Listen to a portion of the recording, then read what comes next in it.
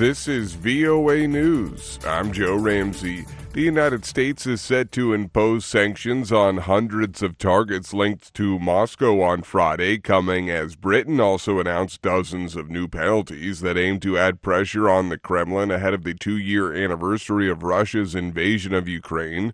Reuters correspondent Diane Tao reports. In an interview with Reuters, Deputy U.S. Treasury Secretary Wally Adeyemo explained what the sanctions coming on Friday aim to do. Making sure that Russia can't get access to the goods they need to build the weapons that they want, and also taking responsibility for slowing down Russia's access to the revenues they need to prop up their economy, but also to build the weapons that they want going forward.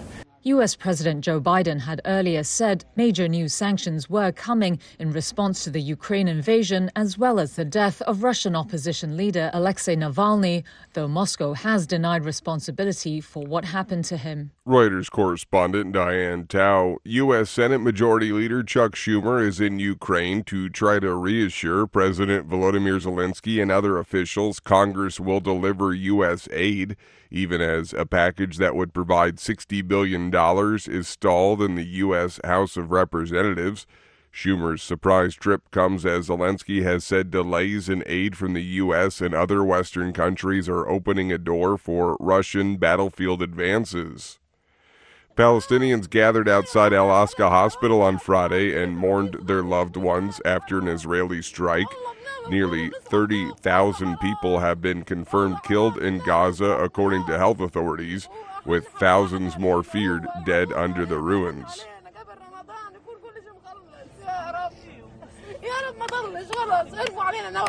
This is VOA News.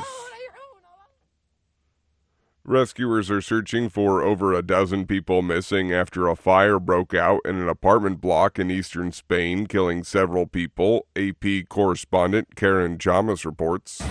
Firefighters continued to hose down parts of the gutted building in Valencia, some 15 hours after the blaze started. The city's mayor said the danger of the 14-story building collapsing and the continuing intense heat from the fire were preventing emergency workers from getting in to search for possible survivors. The mayor also said that many injured people remain in city hospitals, including several firefighters. I'm Karen Chamas.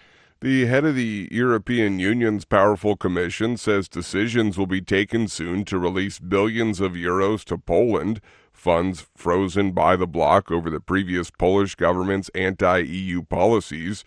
Ursula von der Leyen said on Friday the decision to release 137 billion euros, or about $148 billion, will be made next week in Brussels.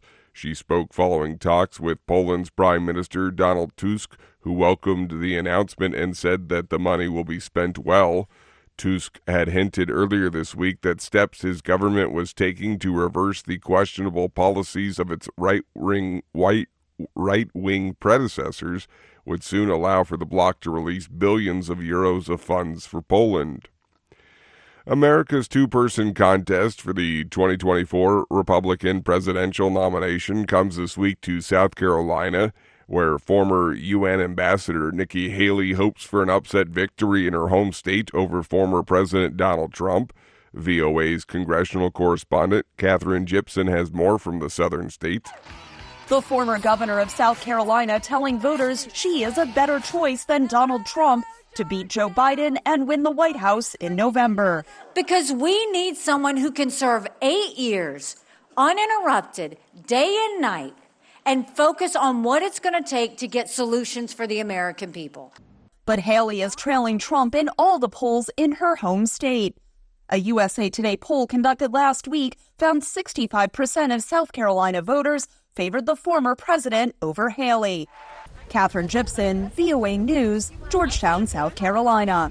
Angry farmers are back to Paris on their tractors on the eve of a major agricultural fair in the French capital in a new protest demanding more government support and simpler regulations.